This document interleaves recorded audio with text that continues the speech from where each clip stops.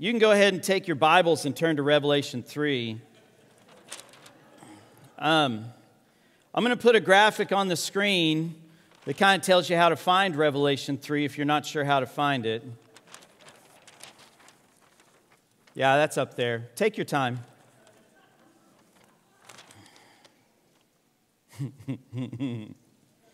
That's a pretty good one. And oh so true. Most of you found Revelation 3 at this point? Okay. Guys, I'm exhausted from all the stress from this morning. I'm just going to take it easy a little bit this morning. I'll still preach, but I mean, let's be honest. I preach every week for the most part. I'm a little tired. I feel like I've done the work. I've served a long time. I've worked really hard. So you guys enjoy the morning. I'll touch on a few things here and there. But yeah. Is anyone getting uncomfortable yet? Let me ask you a question. If I seriously did this, I'm joking. Please understand, this is a joke. But let me ask you a question. If I, as the pastor of this church, preached like this, what would you feel? Would you feel like you're getting your tithes worth? Your money's worth? Would you feel like maybe I'm not quite doing what I'm supposed to be doing? Would you maybe look at me and go, I know he's supposed to do more than that? I mean, I'll be honest, I'm uncomfortable even sitting down and crossing a leg in this setting. This feels a little too laid back even for me. I'm wearing a t-shirt on stage, and this is too much. Have you ever thought about whether or not God would see us this way? Have you ever asked yourself, if God was to send me a letter, like Jesus does to the 7 letters of the churches, if God sent me a letter kind of giving me an update, giving me a play-by-play of how he sees my walk with him, what would he say? I think that's one of the questions we should be asking as we've gone through this entire series. And today we're going to look at a church that they don't get a good recommendation from Jesus in their letter. So let me give you some background. We've been in the book of Revelation for several weeks now. We're in the section of Revelation where Jesus has given John 7 letters to 7 churches. And each letter has a structure. I'll talk about that structure here in a little bit, but each letter has a structure, and there's things that Jesus says about himself, and then he gives his critique of the churches, tells them about their strengths and weaknesses, and then he kind of calls them to repent and tells them if you don't repent, here's the consequences. And we've covered several churches, several of these letters. Today we're covering the letter that was sent to the church in a city called Sardis. Interesting name, Sardis. Now, Sardis was a pretty important city in that part of the world. I want you to put the map up on the screen that shows where these 7 churches are located. So the number 5 on the map is Sardis. And Sardis was on this trade route, but it was down in the bottom of this really fertile valley. Like they could grow anything in this part of the world. And they had a population of about 60,000, so it's not as big as, say, Ephesus or Smyrna or even Pergamum. It's a little smaller, but it was a pretty important city. Now, Sardis had this really cool landscape. They had this huge, very steep mountain right next to the city. The city kind of laid in the valley, and they had this really steep mountain right next to it, and you could walk up this long area on the side of the mountain that was almost like a natural ramp. And what the city did is they built a wall around the top of this mountain. You can see it on the screen behind me. It's called an acropolis. And they built this wall, and according to ancient Greek literature, this Acropolis in Sardis was considered unconquerable because basically you had walls around the whole thing and steep cliffs leading up to the walls. So they were like, there's no way that you could climb these cliffs and then scale the walls. You'd be discovered. There's no way to do that. You couldn't get an army, a large group of men up close enough to the Acropolis to do damage to the walls. So you couldn't take battering rams up to knock the thing down. And so for centuries, this Acropolis was considered unpenetrable. You couldn't break it. And then there was this king named Croesus. Again, I say this all the time. Moms, if you're looking for a name for your next child, Croesus. Does that just roll off the tongue? There's no way that child will be made fun at school. Croesus. So there's this king named Croesus. Croesus lived in the mid-500s BC. And he kind of got full of himself. He's like, yeah, I've got the unconquerable Acropolis. Like, nobody can take us down. And an army came and invaded, and he said, don't worry, guys. We can't be defeated. There's no way they can beat this wall and this mountain that our city sits on. We're fine. And they kind of took it easy. They did this.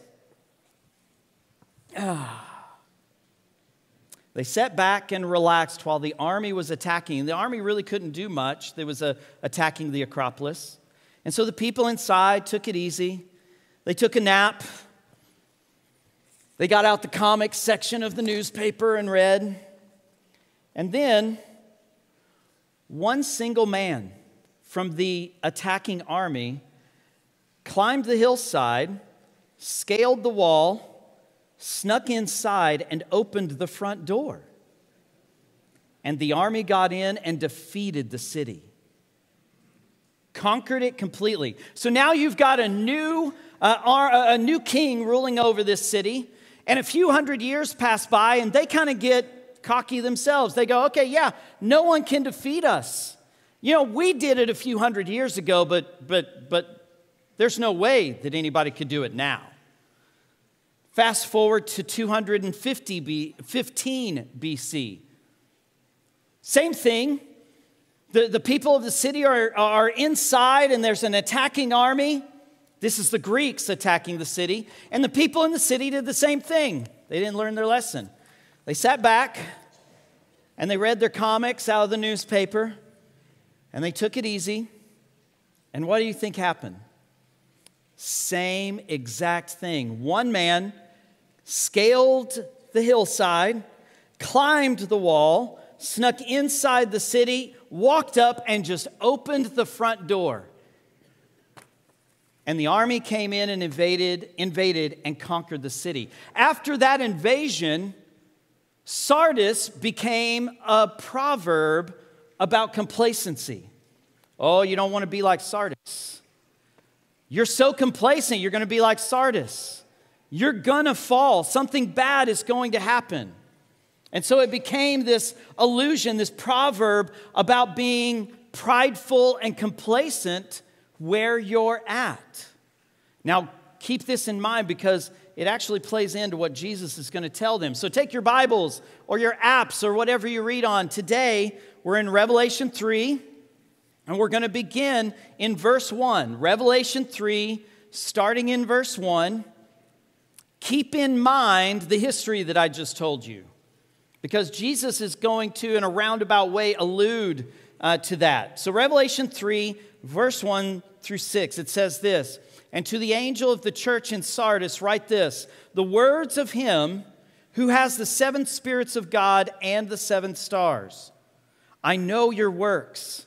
You have a reputation of being alive, but you're dead.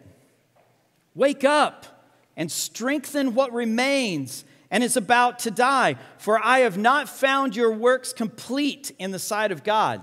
Ooh, this is not good so far, right? Remember then what you received and heard. Keep it and repent. If you will not wake up, and catch what he says here, I will come like a thief, and you will not know what hour I will come against you. Verse 4, yet you have still a few names in Sardis, people who have not soiled their garments, and they will walk with me in white, for they are worthy. The one who conquers will be clothed thus in white garments, and I will never blot his name out of the book of life. I will confess his name before my Father and before his angels.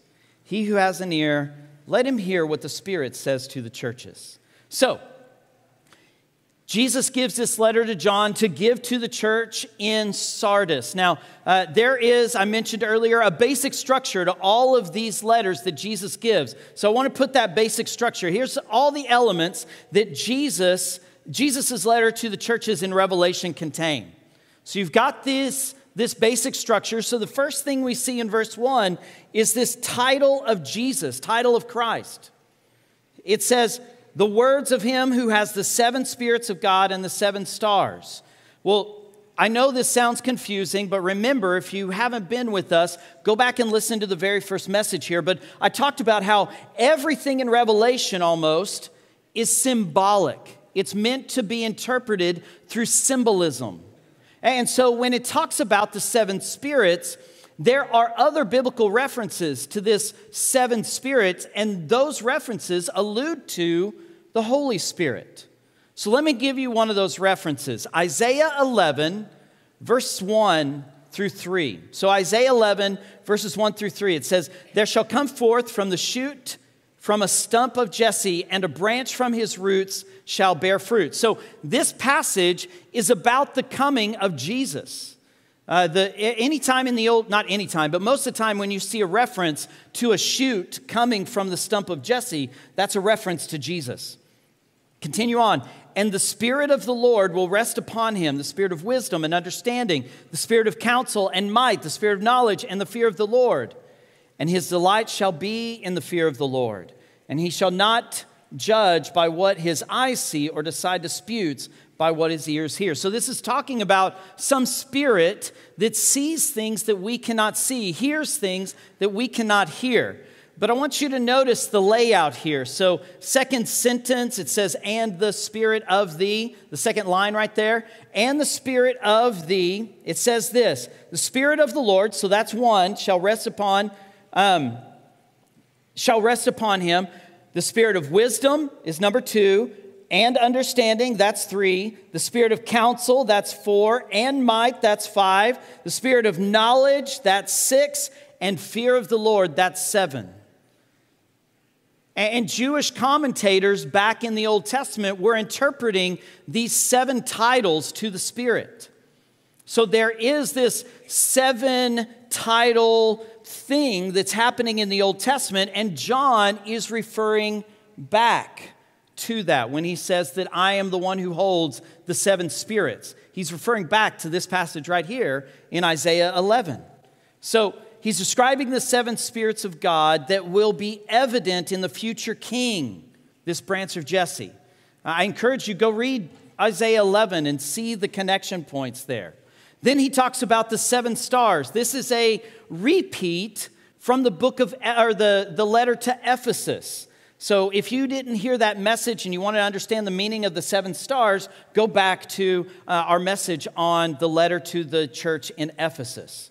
So now put the elements of the letters that Jesus writes back. So we've got the title of Christ now. Now the next thing is the church's strengths. But here's the thing. Jesus doesn't list a strength. So if you're receiving this letter and you know that all the other churches except for one has had a strength conveyed to them, then you know that if you're not getting a strength listed, then maybe something's wrong, right? Maybe something is off. Maybe you need to pay attention to what Jesus is about to say. You see, he doesn't give a strength in the letter, so he breaks from the normal structure that he gives. But he does give this little concession. So look with me at verse 4. Chapter 3, verse 4, Jesus says this, yet you still have a few names in Sardis, people who have not soiled their garments, and they will walk with me in white, for they are worthy. So he does kind of talk about that there are some people in this church that are following him. But it's kind of a aside. It's a brief mention, not a strength that is given.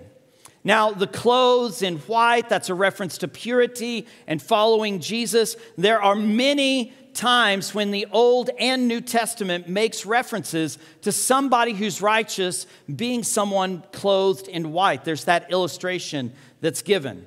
Now look with me at the passage again. Look with me at the second part of verse 1. There may be like a paragraph break in your Bible there, but it starts with, I know your works. Find that line. Look with me at what it says here. I know your works, that you have a reputation of being alive, but are dead. Now, let me ask you a question. Does that sound like a compliment to you? Your reputation, you think you're alive, but I, the one who holds the 7 spirits and the 7 stars, I know actually that you're dead. So it's not a compliment. This is their weakness. You see, their past deeds gave them this reputation of being alive. But something has happened, something has changed from who they were as a church, where they were alive and thriving. And now that change has brought deadness. It has brought unhealth to this particular church. And so what is it? If you were once alive and thriving and doing good, and now you're not, that's complacency. Let me now jump into the main point for today. I call it my big idea. I don't generally give 3 points because I don't think you're going to be able to go home and remember 3 or 5 points. I want you to remember one big point. I want you to take this home. I want you to weigh it against God's word and make sure that it's true. And then I want you to apply it to your life if it is in alignment with God's word. So today's big idea is this. Complacency is a deadly thief stealing the life from our belief. Did you catch the rhyme? I stole this, so don't give me credit here. Complacency is a deadly thief stealing the life from our belief. The idea here is that when we live in complacency, it robs us. It takes things away from our faith. Complacency, let me define it real quick. Complacency is when we get so comfortable with our faith that we get lazy and we decide that we don't need to do the things that Christ is calling us to do to be living out our faith. It's taking that passion that we once had, and since we don't maybe have it, maybe you're not as excited about Jesus emotionally as you were when you first came to know him, and so that excitement maybe has waned a little bit, and so you're like, you know what? I've done a lot of work over the last few years for Jesus, so I'm just going to now take it easy. I've hit retirement in my faith. I've done a lot of work, and so I'm going to just spend the last few years of my faith taking it easy. Rather than going and serving, I'm going to go play some golf. Nothing against golf. I know there's a lot of golfers in here. I'm not saying that golf is bad. What I am saying is that sometimes our hobbies and our laziness and our distractions become more important than living out our faith. And that's what has begun happening here in this church. They've decided that who they are in Jesus, they don't have to live out the way they did when they first became a church. And guys, let me be honest, this happens to every area of our life, doesn't it? We have all gone through times in our jobs where we've gone, okay, I'm going to phone it in right now. I have preached hundreds of sermons. I think I have earned the right to sit and relax for this one. Right? We've all done that with our jobs. We wake up, we had a rough night, didn't sleep much, and so we just do the bare minimum of what our job requires. That's hard. Most of us have done it in our marriage, haven't we? Or in our relationships, or with our kids, or with our friends. I've been such a good spouse or mother or father or friend to so-and-so. And right now, I'm tired. I'm going to just coast. We do it in all the areas of our lives. It's who we are as human beings. We desire the easy. We desire the lazy. But we cannot allow that to happen with our walk with Christ. There's a theologian named Colin Hemer. I think it's Hemer, something like that. He writes on this, and here's what he said. I'm going to put the quote on the screen behind me. Hopefully you can read it. It might be a little small. It says, the general purport is clear. In other words, the general idea is clear. And there is no hint here of outward persecution or inner heresy. So let me stop there. Almost all of the letters, these 7 letters, talk about the church being persecuted and them giving in to the persecution. But that's not the case with Sardis. There's no mention of them being attacked or being persecuted or anything like that. Everything here is just them being lazy. Let me continue this quote. The distinctive character of the church's faith had rather been so far lost in the accommodation to society that it aroused no opposition. Lots of words. He's basically saying they've gotten so lazy and complacent in their faith that no one's even noticing that they're Christians, so there's no persecution. They're not getting persecution because no one even realizes they're living for Jesus. In other words, they're not living for Jesus at all. Let me continue. Spiritual poverty and complacency were thus leading the church into moral error. In other words, they were so lazy that their morality had died. Their living for Jesus had died. Their living out the fruit of the Spirit had died. You could go into this city and find the church, and you would never know that they were followers of Jesus because they were just phoning it in. They were just coasting, doing the bare minimum. So there was a lack of awareness. That's why Jesus is calling this out. But they needed to begin living their faith out again. Now let me ask you this. In what areas of your life are you phoning it in? As I prepared for this message, I've been really convicted about the ways in my own life that I kind of just coast. I kind of just do the bare minimum. I do just enough to think, well, this will satisfy Jesus, but I'm not going to do more. We all have areas where we are complacent. It's human nature. I think for us, it's trying to be self-aware enough to recognize those areas of complacency and ask the Holy Spirit to begin changing us in those areas, right? We have to be open to the idea that we're not perfect. So your life in Jesus is going to look different than my life in Jesus. I get paid to be here. Let's be honest, right? I get paid to stand up here. I get paid to show up in the office Monday through Thursday. You don't get paid to be here. Well, Keith does. But none of the rest of you get paid to be here. That much. The idea is that my life as a follower of Jesus and the things I do and the way I live is going to be different than yours. Maybe you're a parent with littles and your life is consumed with parenting. Okay, I get that. Does that mean you can't serve in some way? Maybe you're a retiree and you've got that attitude of, I'm retired. That means I take it easy. Can I just say you never retire from being a follower of Jesus?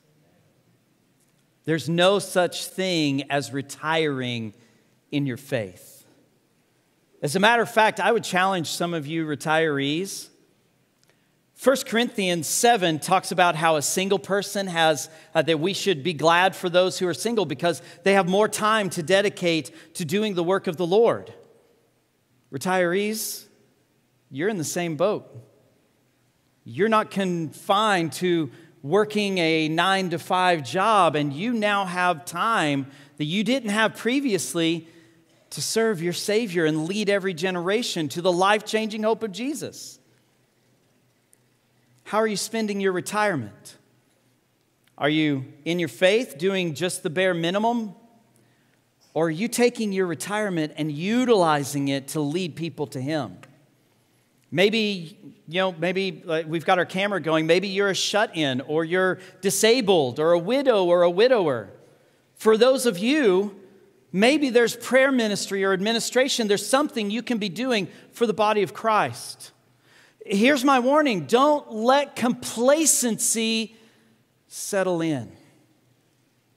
Don't get lazy in your faith. Live it out actively. Let's wrap this up. Look with me in verse 2. It says, wake up. Oh, I don't like to wake up. Do you? I'm not a morning person. I will tell you that right now. When my alarm clock goes off, I'm not the one that shoots out of bed. I'm like, yeah, let's go. That's not me. So when Jesus says right here, wake up, I'm like, oh, I connect with that. I identify with that. Wake up. Open your eyes to the thing that you're not aware of, this complacency that you're not seeing. Wake up to it and look at what he says here. Strengthen what remains, but is about to die. You know what you need to do. You know how you need to live. You need to know how you need to share your faith and live in Jesus and pray and all those things. Do it before it's completely dead. Verse 3, remember then what you received and heard. I love this part. Keep it. Keep it and repent. If you will not wake up, I'll come like a thief, and you will not know what hour I come. Wake up. Strengthen what remains. You've got it in you. You've got the Holy Spirit. All you need to do is begin living for Him again. And then it wraps up the last part of verse 3 into 4. I will come like a thief, and you will not know the hour that I will come against you. So he's saying, here's the negative consequence. If you're not going to wake up, just like your city that got invaded and conquered, when you thought you had everything together and you couldn't be conquered, I'm going to come like that. I'm going to come when you least expect it, and it's not going to be good. That's the negative that Jesus brings. Look at verse 4, what the positive. He says, yet you have still a few names in Sardis, people who have not soiled their garments. So he talks about how they're still worthy. They've not lived in complacency. And so he talks about how he will keep their names in the book of life. Book of life, there's lots of Old and New Testament references, but basically this is the book that contains the names of those who are saved in Jesus. And so the question today is this: if complacency is a deadly thief stealing the life from our belief, then how are we, how are you, how am I, how are we going to overcome complacency? Let's call it out. Most of us in this room live pretty comfortable lives, right? You don't shake your head or raise your hand, just in your mind. You've got food on the table. Your air conditioner usually runs in the summer. You live an okay life. Has that comfort invaded to the point that you refuse to be uncomfortable for Jesus? How many of us simply need to recognize I'm sitting in a chair reading a comics section, and this is not the call of Jesus in my life. This is not what I'm called to do. How many of us need to say, as I have recognized I need to do these last couple of weeks as I've written this sermon, how many of us need to say, okay, I can come back to this when I'm in heaven in eternity with Jesus. Right now, I'm going to get to work. I'm going to do the work, and I'm going to be uncomfortable. I'm going to go serve in our community. I'm going to go serve in the church. I'm going to have that uncomfortable conversation with my neighbor about why I'm a believer in Jesus, and I'm going to invite them in to the gospel, and I'm going to invite them to church. What do you need to do to overcome complacency? Join me in prayer. Almighty God, we thank you so much for today. We praise you for who you are, for what you've done in our lives. And Lord, I pray today that you would help each and every one of us recognize the ways that we are living in complacency, and that instead of continuing in it, that instead we would overcome it and we would live for you. That we would not be afraid of being uncomfortable, that we would not be afraid of getting to work for you. Lord, we thank you for all you've done. We praise you for saving us and bringing us to know you. And I pray that if there's anyone here today who does not know you, who has not come to that place, I pray that they would come and talk to us this morning. But Lord, help us to live for you. We thank you, Lord, and we pray all of these things in Jesus' name. Amen.